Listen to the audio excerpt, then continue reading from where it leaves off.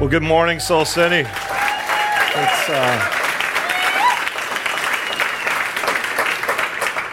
It's a joy to be with you. It's especially a joy because I feel like I've been able to journey with Jeannie and with Jarrett over many, many years, even beginning when Soul City was just an embryo of a dream that God was planning within them.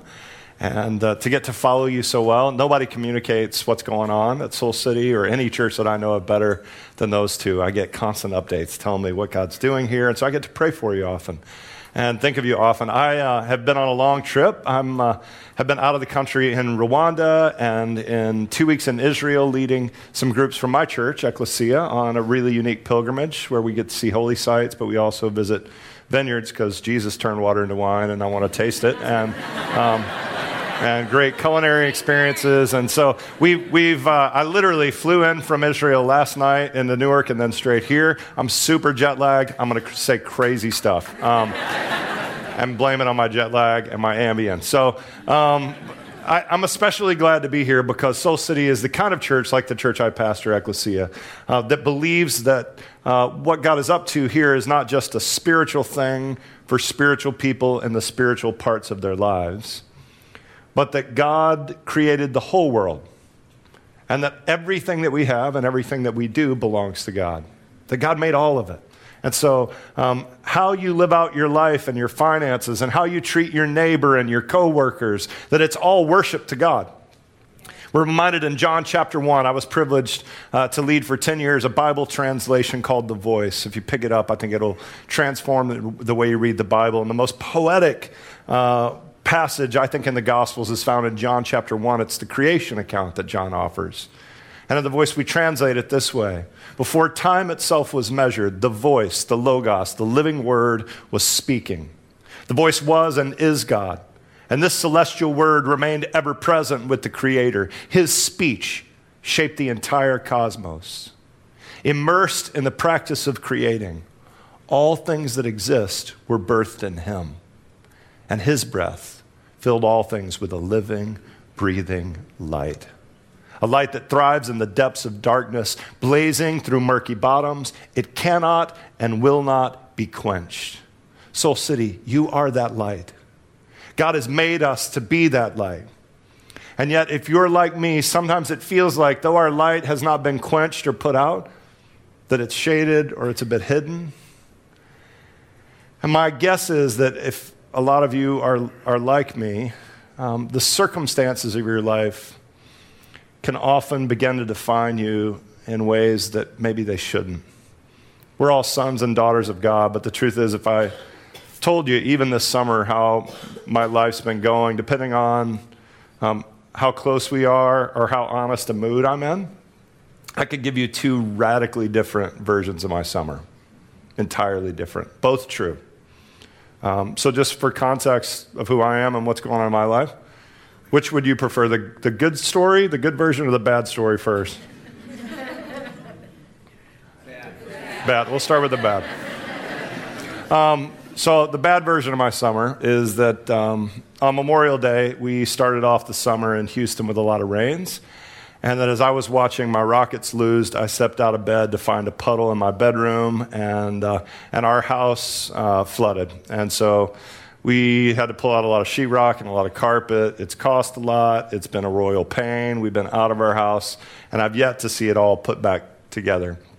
While we were displaced and staying with friends, I got one of the worst calls I've ever received in my life. I have a younger brother, Brian, who I'm really close to. He married into a great family. His father-in-law is a pastor, has served churches really faithfully for many, many years. And unbeknownst to me, he had taken a leave of absence from his church. He was struggling with deep depression. And I got a middle-of-the-night phone call to hear that this pastor, who had loved and served God for so long, had taken his own life. And my nieces and nephews are 6 of his grandkids, and they're remarkable. They're just, the oldest just became the valedictorian of her high school. She's off to college, and all the kids are just really struggling. And so as an uncle, my heart is breaking. A few days after that, as we continue to mourn, I got a phone call that one of my friends kind of an emerging friend, someone I'd been sharing Jesus with, a friend who was a Major League Baseball player and had a remarkable career. And just at the gym, because I get to be a normal guy, not a pastor at the gym, we'd become friends. And I get to talk to him about Jesus, and he reached out to connect with our church. And he was murdered unexpectedly in ways that they're just horrific. And I'll be honest with you, I've taken probably all of it on the chin. I can go on, but I'm feeling depressed already, so I won't tell you the rest of it. Maybe I can skip to the good part. The good part is, even though our house flooded, my kids are at a really great stage in life, and we're all feeling really close, and they're all healthy. In fact, my youngest, when we were displaced to go stay with friends, when our house flooded, he called me as I was pulling up carpet and left a message and just said, "Dad, I don't know if I ever told you that I liked our house, but if I did, forget about it." We were staying with friends at Ecclesia that have an amazing house, a pool with a slide and a pool table. And so he left a message and said, "Dad, blow it up. We can live here." And the truth is, like, whether your house floods or not, your kids see it all as an adventure, right? And because we were displaced, and I inherited this thing from my dad. When you're a pastor, we don't get into this for the bucks. There's not a lot of them in it. And so growing up in a pastor's home, my dad and grandfather, both pastors, our vacations were challenged in many ways, in part because we didn't have the money. And then when we would take a really big vacation, say the biggest one we took to Arkansas, whenever Dad would spend money, he was spending money he didn't have, so it stressed him out. So it'd be like, "Have fun now." And it's not really conducive to having fun. And I've inherited a little bit of this, so we struggle in my family to vacation well. So often I just take my kids with me when I speak someplace, but really doing a good vacation we've never been good at. And so we have friends at Ecclesia who said, "You're already homeless. We just bought a house in a place I'd never been in Lake Tahoe." And they said, "Come with us." And they said, "We'll pay for everything. And you won't believe how good food tastes when it's free. It's awesome." It was amazing. We had so much fun. And so we got a full family vacation in Lake Tahoe. As I came back, I was taking my daughter. She's going to be a senior in high school this year. We're trying to decide on colleges. And she wanted to visit some colleges in New England. And when I shared with some friends in the church, who are part of the President Bush's family. President Bush's son and grandson and their families come to our church. And President Bush and Barbara recently came and visited Ecclesia, so they just all of a sudden walked in one week. It'll really cause you to reevaluate your sermon. So they sat down and I prayed. And surprisingly, even despite whether or not they thought the sermon was good or not, they invited me to come visit them in Kennebunkport, Maine, at their home while I was in New England. So I got to take my oldest daughter with me. In fact, I may have a photo of her with President Bush and Barbara. It may pop up if you see it. On the 4th of July, we got to spend the 4th of July at their home. A large part of it, literally in this next one, in their living room, just sitting and talking. And Barbara Bush just was blown away by my dear, sweet daughter. And we then had fireworks on 4th of July. And I'm kidding you not, we went out on President Bush's boat and watched fireworks from the water. It was unbelievable. Since then, I've been able to spend time in Rwanda, where Ecclesia is drilling a lot of water wells, and we get to lead initiatives of reconciliation after the genocide, and the church is being a light.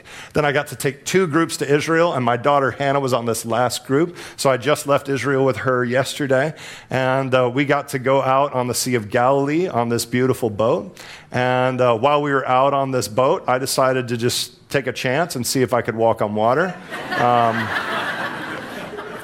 And it worked for like a split second. I was on the water. And we swam together in the Sea of Galilee. And the next day, I was able to take her to the Jordan River and to baptize her in the spot that Jesus was baptized by John the Baptist. And I wept like a baby. So I can tell you, I got both versions of my summer, and they're both true. One's really beautiful, the other's really painful. My guess is that most of you are in similar places. Mine feels really extreme this summer, but most of life, there's a couple ways to look at it. And my big fear is that for many of us, how we see our lives is very much framed by the things that happen to us, not by what God is doing within us. And as I was in Israel, one of the most compelling things to see, and the reminder for me of one of the ways I want to be a different person, is that our Hebrew and Jewish brothers and sisters, they live in some rhythms that no matter what's happening in the world, they keep going. They persist. On Friday night, who knows what happens on Friday night in Israel and Jewish families, right? The Shabbat begins. And literally, as the Shabbat begins in Israel, you see cars parked and people don't get into them anymore, and they start to walk and they make their way to the Western Wall and they pray and they dance and they sing and they go home and they don't work. They put away their phones. Can you believe that? For an entire day. They don't touch electronics. They won't flip a light switch. And they disconnect so that they can rest and be with family and worship God. Now, there's parts of it when I hear about it, it sounds like a lot of rules. You can't touch this, you can't do that. And Soul City's a lot like my church, Ecclesia. We're not really into rules. But I tell you, when you get with people who are stopping everything to be with God and singing and praying with their family, disconnecting from electronics, you realize we're missing something. They live in this rhythm that's constantly calling them back to a deeper relationship with God. And so today, Soul City, I want to just offer to you some rhythms of life, some ways to live so that whether there are good things happening in your life or not good things, if you will live in these rhythms, I want to tell you, I think these rhythms reflect the good life and the beautiful life that God has made us for. There's 6 of them, and I'm going to try to just call you into a practical way into each of them. As we go through these, as you take notes, this is what I'd love for you to do. These are the 6: to be real, to be kind, to seek beauty, to be hospitable, to seek God, and to serve others. Now, I would love in your notes not just for you to write down what those are, but I'm praying that as we open the scriptures together, God's going to speak to you specifically about ways that you can make these rhythms a part of your life. And it'll change you, I believe. The first one's really important, that we would be a people who are real and honest with each other, that we confess and acknowledges our weaknesses. We confess our sins to one another. I want to tell you, Soul City, if you're living in a place that you have not regularly been in the pattern of acknowledging your failures, your weakness, and confessing your sins to brothers and sisters, you're living a bit of a lie. That something happens when we're real and honest with one another, and we bring down our guard. I grew up in the kind of church that really portrayed this image that the very best Christians appear to be perfect, often pretty plastic, and they seem to have their lives beautifully put together. I've come to the realization after living in the church and pastoring and leading people for a long time that the people that really are closest to God are much more of a holy mess. You know what I'm talking about? They have this sense that there's no doubt God's at work in their lives, but things are never perfect. And in fact, they invite you into the imperfections so that you can see the redemption that's taking place in their lives, as opposed to hide the darkness. Right? And so, Soul City, you're the kind of church that you can invite people in and no one has to fake it. As soon as you start to fake it, none of us make it anywhere. We don't make any progress. But if you come in and you be who you are, you acknowledge, this is where I'm broken. If before communion each week, you take the time to be with people who love you and just say, can I just tell you how I failed this week? Years ago, I was speaking at an event, and one of the musicians, the guy leading worship, asked me to just go eat with him. And so I often get to meet a lot of people. I went, and we went to a Mexican place and got a big burrito. And he said words to me I'll never forget. He said, Pastor Chris, you know, I feel like I've come so close to God. I'm reading the Bible. I'm just so near to Jesus now that I don't really sin anymore. He said, I just can't remember the last time I sinned. And now I'd been watching this guy all day, and I kind of thought he was a jerk already. And the reality for me is there's never a time that I'm more aware of my sin than when I'm sitting over a massive burrito I'm about to eat. It has cheese in it, and I still put cheese on top of it. That's the kind of Christian I am. And I began to describe to him that I think it's actually the opposite. That the closer you get to God, it's not really that you sin more, but you're more constantly aware of your sin. You're more constantly aware that you don't deserve God's grace. You haven't earned any of this. And that you're deeply broken. And if you're like me, even when I do the right thing, which is not always at all, but when I do the right thing, sometimes I'm doing it for the wrong reasons. Anybody else like me? And I'm doing what technically is right, but my heart's not right, and I know it. The closer I get to God, the more I see my motives. Soul City, for you to be a thriving church as you are, for you to lead more people into a real and honest relationship with Jesus, it takes real, honest people who understand that their weakness and their sin and their failure is not a part of what they want to hide from their Christian community. It's what they want to invite people into. At 16, I took one of the most unusual jobs any 16-year-old could get. I had a friend who was a recovering alcoholic and a diabetic. And as he was going to AA meetings, he started recording the AA meetings because he felt like he needed to be at a meeting all the time. And back in the 80s, they had these plastic things you could record on. They were called cassettes. Many of you have never heard of them. They're like an iPod, but not.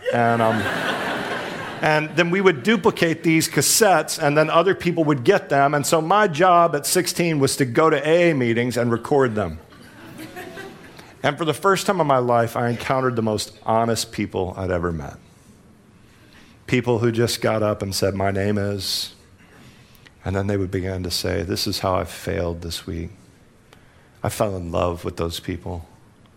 And I dreamed one day that I could be a part of a church that would live life in that kind of openness and honesty. At Ecclesia, we invite people in small groups to share their life story with the people they're going to be in small groups with. Have any of you ever had the opportunity to do something like this at Soul City with people that you know and love? Good, a number of you.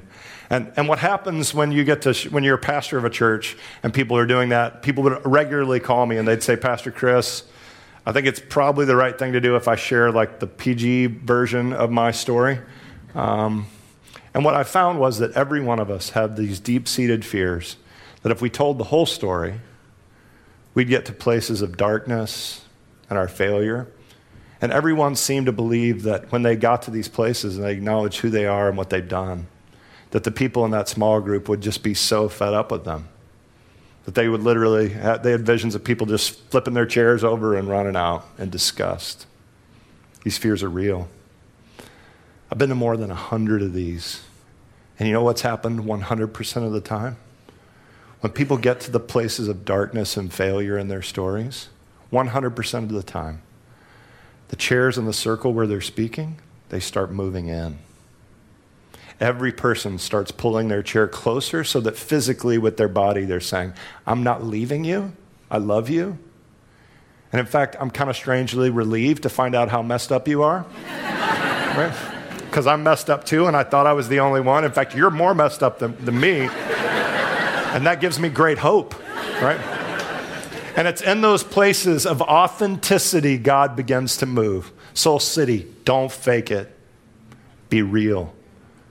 When's the last time that you acknowledged your sin and your failures to a brother or sister? James tells us to confess our sins to whom? To one another. Have you done that this week? This month? This year?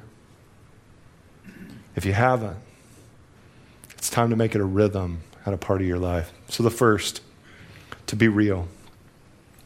The second, to be kind. Soul City, you know this in your life, but when the kindness and the love of Jesus pours out of our lives, it has the power to radically change things for people. I was 16 years old when I think I really began to grasp the love of God for the first time in a tangible way. I grew up in the home of a pastor. And my grandfather, my papa, he's on my mom's side. He's a Baptist pastor. He's the kind of old school revivalist Baptist pastor. If he was here today, he would turn up the heat, preach on hell, invite all of you to come forward just to make sure. And you would. And it could be when I was a kid a little intimidating. He was a big figure. And I went to live with him for a summer because I got a job managing a pool close to his house. I was 16, and it was a good job. I'd stay in with him. And for some reason, as I was getting up to go to work, the car I had recently bought for all of $200 wouldn't start that day. I don't know why. And my grandfather had never had a new car, but he recently bought one. It was an Oldsmobile 98. It was a long, big, nice one. And he said, you can drive it. I drove him to work. I dropped him off. I drove it to work. Everything went great. I drove home from work. I still don't know to this day exactly what happened, but somehow I brought the car and the house together as I was pulling it in. And I caught this faucet on the side of the house, and water spraying everywhere, and the car's pretty jacked up. And I was scared. I was really scared. I called my grandfather and just said, Pop, if you could come home and if you know maybe a plumber you could bring with you, that'd be great. And I remember standing over the car, water spraying. He pulls up. He's walking towards me and my hand's shaking so fast I can't stop it. Anybody remember what that feels like when you're that scared? And I'm just bracing for him to give it to me. I mean, I deserved it. And I feel his big paw on the back of my neck. And he said these words that changed me forever. He said, son, don't worry. It's just a thing. It's just a thing. Technically, it was two things. It was the car and the house. I had managed to damage two of the most valuable possessions he owned in one instant. And yet he said to me really clearly on that day, I love you more than things. I love you more than the car. I love you more than the house. And today I stand here really grateful that that day happened in my life because it changed me. I believe I planted churches and led Bible translations and been able to serve the Lord in ways that could have resulted in massive failure because I experienced the love in my family that reflected the unconditional love of the Heavenly Father. Soul City, you have the chance to extend that kind of love and kindness to people around you, and it can change them. I want you to know a few things, though. That kind of kindness rarely happens by accident. We pray, we seek God, we say, Lord, to whom may I be kind? I want to invite you in your daily prayer to just ask, God, who would you like me to reach out and be a blessing to today? It'll change your life and theirs. Proverbs says there is something so beautiful about the right word spoken at the right time. You have those opportunities. So live into it. Make it a rhythm. Be real, be kind, seek beauty. In Philippians chapter 4, Paul reminds us of this beautiful truth. Philippians chapter 4, verse 8. He says, finally, brothers and sisters, fill your minds with beauty and truth. Meditate on whatever is honorable, whatever is right, whatever is pure, whatever is lovely, whatever is good, whatever is virtuous and praiseworthy. Keep to the script. Whatever you learned and received and heard and saw in me, do it. And the God of peace will walk with you.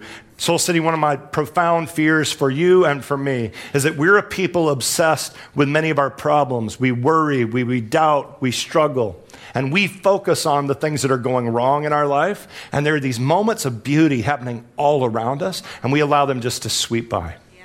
We miss them. Maybe experience them just for a glimpse, but rarely do we stop and just meditate on them. Yeah. If you have a spouse who loves you and extends kindness to you in ways that are beautiful, will you focus on those things? And I promise your love for that spouse will grow. Is your spouse perfect? No. If you focus on the ways they fail you, and they will fail you, you're going to be headed the other direction. Yeah. If you'll just capture these short moments of beauty.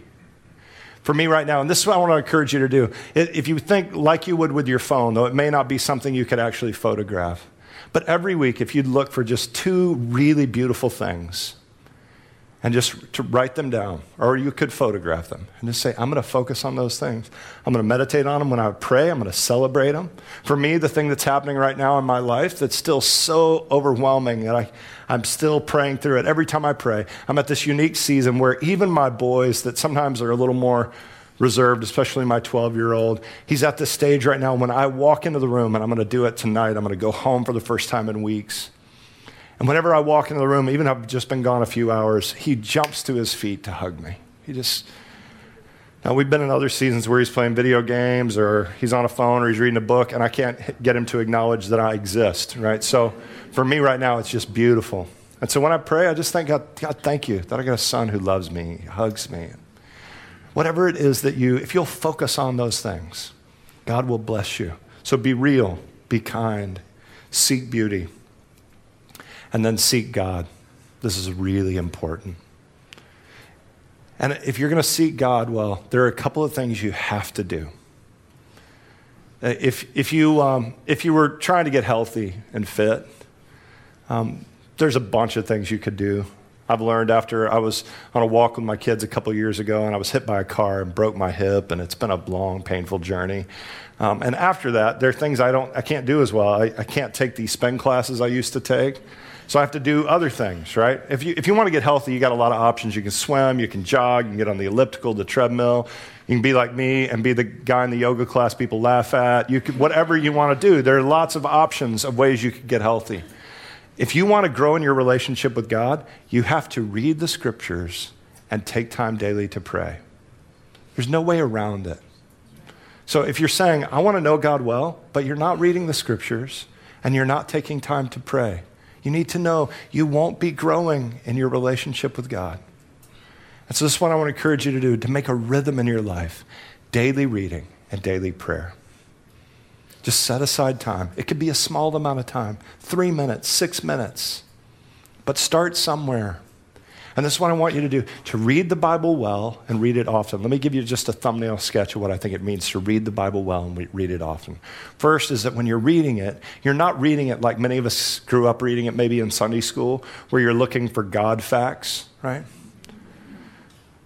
God facts are okay, but they're typically not helpful. In fact, if you find yourself reading the Bible and you're like, oh, I really need to know that because that's going to be helpful in that argument I'm going to get theologically with somebody later, right? If you're that person, nobody likes you. Your mother doesn't like you. She's currently praying you won't come home for Christmas. If you fight over the Bible, right, you just annoy everyone. If you read the Bible, it will not lead you. Like, I won't be reading it and it'll point towards your wife's sin. Some of you know what it's like, though. I was just reading the Bible and I thought about you. It's not how you read the Bible. When you read the Bible well, it points to your sin, to your brokenness. It leads you to repentance. So you read it humbly, and then you read it with a context for what it really is. The Bible's not a set of facts, and it's not even just history. It's our history. It's our story. So when you read it, you're actually learning who you are. The best way I can describe it to you is through a story in my family. Years ago, I was doing a book with my dad and my grandfather, again, both pastors. And my dad was raised by his grandparents. His dad died in the Korean War, and he was raised by his pappy and granny. My pappy, he was raised in Houston. He was a one-armed truck driver. I don't know if you've ever met a one-armed truck driver, but the world should have more of them. At 4 years old, the most impressive thing you could be, right, was my pappy just, with one arm, he drove a huge dump truck with a stick right in the middle of it before power steering. His one arm was massive. And I remember just being on the porch, sitting on his lap, and I'd just flap his stub around and play with it. And, I'm a little kid. And I remember, waiting till I had the words to finally say the big question, like, Pappy, where's your arm? Everybody else has two. It was just, and I remember as a kid, I finally asked him, and he didn't answer me. And I learned it was a story that our family didn't talk about. So finally, as an adult, my dad's aunt told us the story, that my pappy was in a bar close to where I live in Houston, and he saw a man mistreating a woman in the bar, and he confronted the man, and he got in a fight with this man. My pappy beat the guy up pretty good. He thought the fight was over and went on to do whatever he was doing, play darts and get a drink. And this guy was beat up, but he went out to his car, and he came back in with a gun, and he shot my pappy's arm off, which was not what we expected. I think I was thinking like a train accident or something, But But my pappy, with his good arm, he picks this guy up, throws him against a brick wall, and it kills him. Now, he never went to jail. It was considered self-defense. But I think he was ashamed of what he'd done. And the reality is what happened on that day is my pappy really died emotionally and spiritually. He never spoke of anything significant or emotional from that day on. He drove his dump truck. He did his job. He sat on the porch. Now, what took me too long to understand was that my pappy was the primary male role model for my dad. My dad was the primary male role model for me. And this story was the very reason, actually, that when I heard this story, it was so traumatic or dramatic to me, I didn't go home and instantly tell my wife. That, because it changed my pappy, which changed my dad, which changed me. Does that make sense to everybody? This is my story. At first, I thought it was just a story, but it took me long enough to realize this was actually my story. I could see myself in it. When you read the Bible well, you're not just reading about Adam and Eve. You're reading about our grandparents in faith. And you can learn who you are and who you're made to be. So when you read the Bible well, you read it often. It will tell you who you are. So be real, be kind, seek beauty, seek God. The only way to do that is to read and pray. And then two more. One is to be hospitable. We have a saying at Ecclesia that it's impossible to hate anyone with whom you eat great food. It's just impossible. Can't do it. I've been experiencing it on this trip in Israel the last few weeks. We brought together people that have never eaten before, Palestinian Christians and Orthodox Jews. We were led by a group of, we call them the Chefs for Peace. We had a big day with 2 Muslim, 2 Christian, and 2 Jewish chefs. It was beautiful. And over great food, everybody became deep and profound friends. Soul City, you're the kind of church that's made to open your tables to others. And over those places, you can bridge great divides.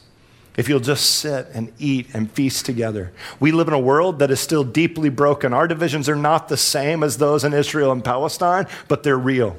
And this summer has reminded us that the problems and the divisions of race in this country are real.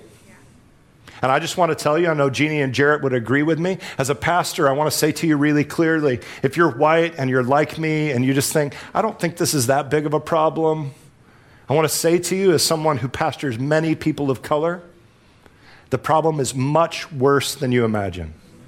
It's much worse.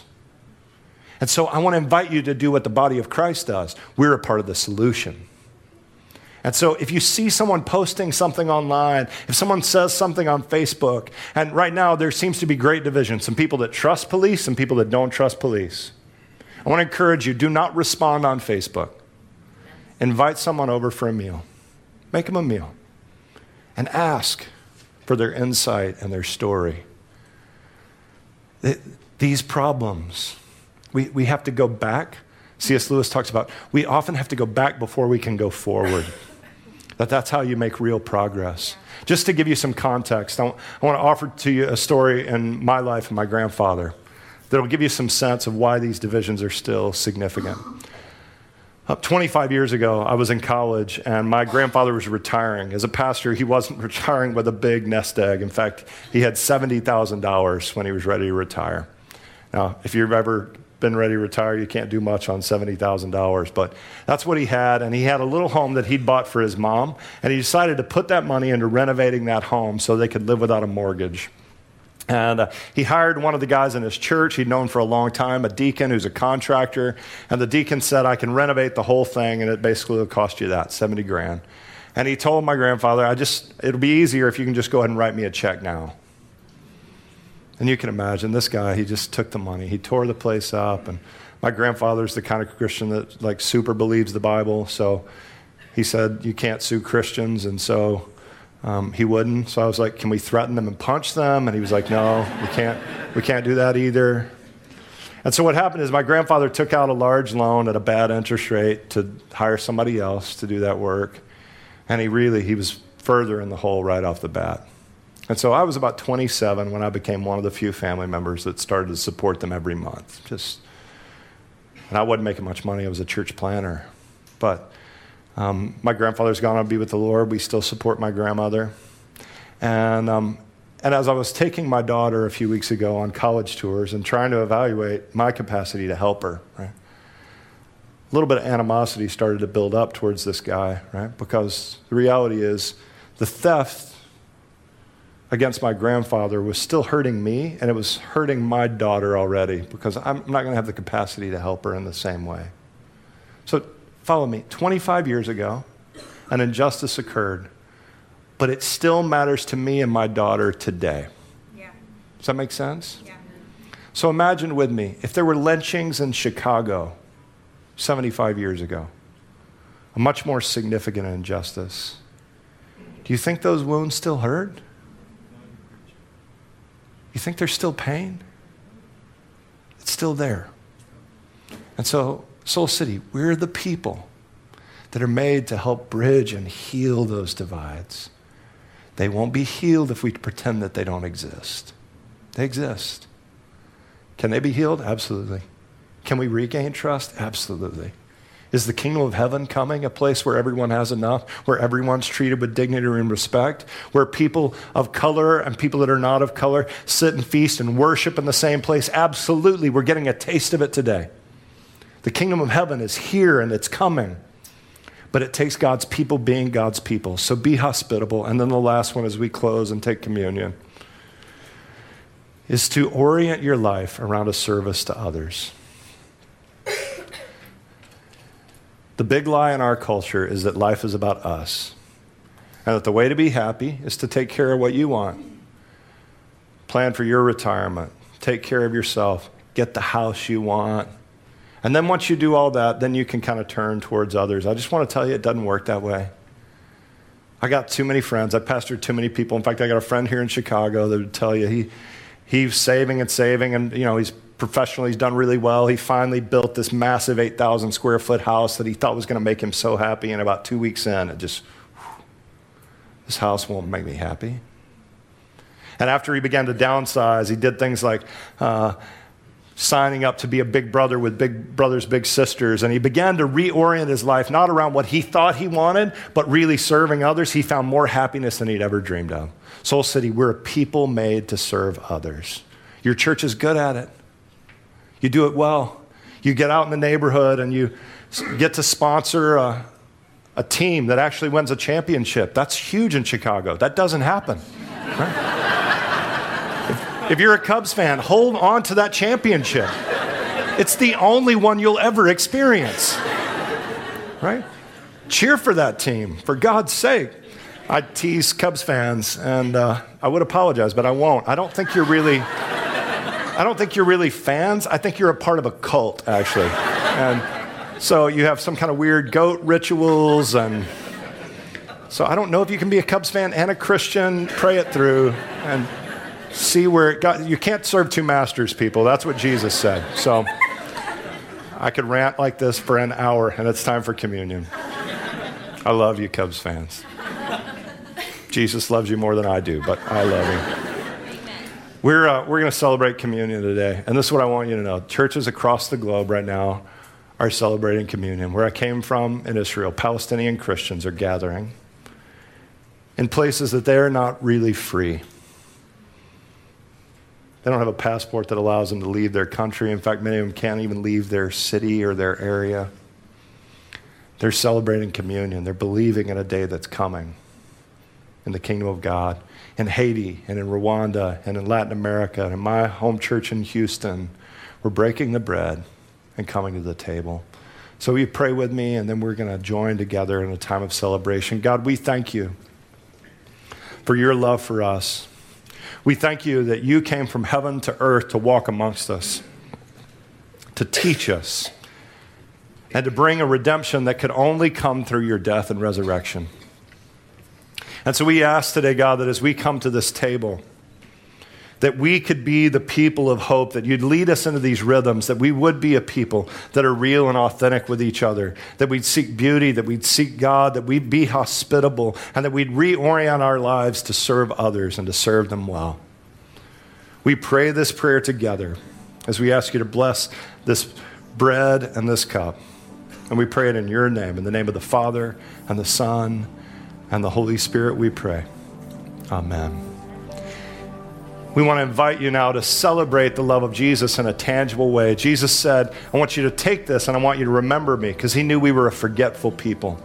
And so we have stations at the front and at the back. Right about the middle, you're going to be divided, and those of us towards the front will come forward. Those of you at the back will move backwards. The ushers will point you in the right direction. At Soul City, we take of the Eucharist by intinction. It's just a big fancy word to say, tear off a piece of the bread and dip it in the cup. I'm from Texas. We're really good at this. We have chips and salsa. We just dip. It's literally the strongest muscle in my body right here. You just take it, you dip it, and then together we're joined in the love of Christ. And so we're going to be led in song and in worship, and we invite you just to come and to be connected with brothers and sisters. If you need to confess sin, if you need to seek God's forgiveness, if you have anything else that God's doing in your life, if you need to pray, we invite you to do that in this time. So come as the ushers release you.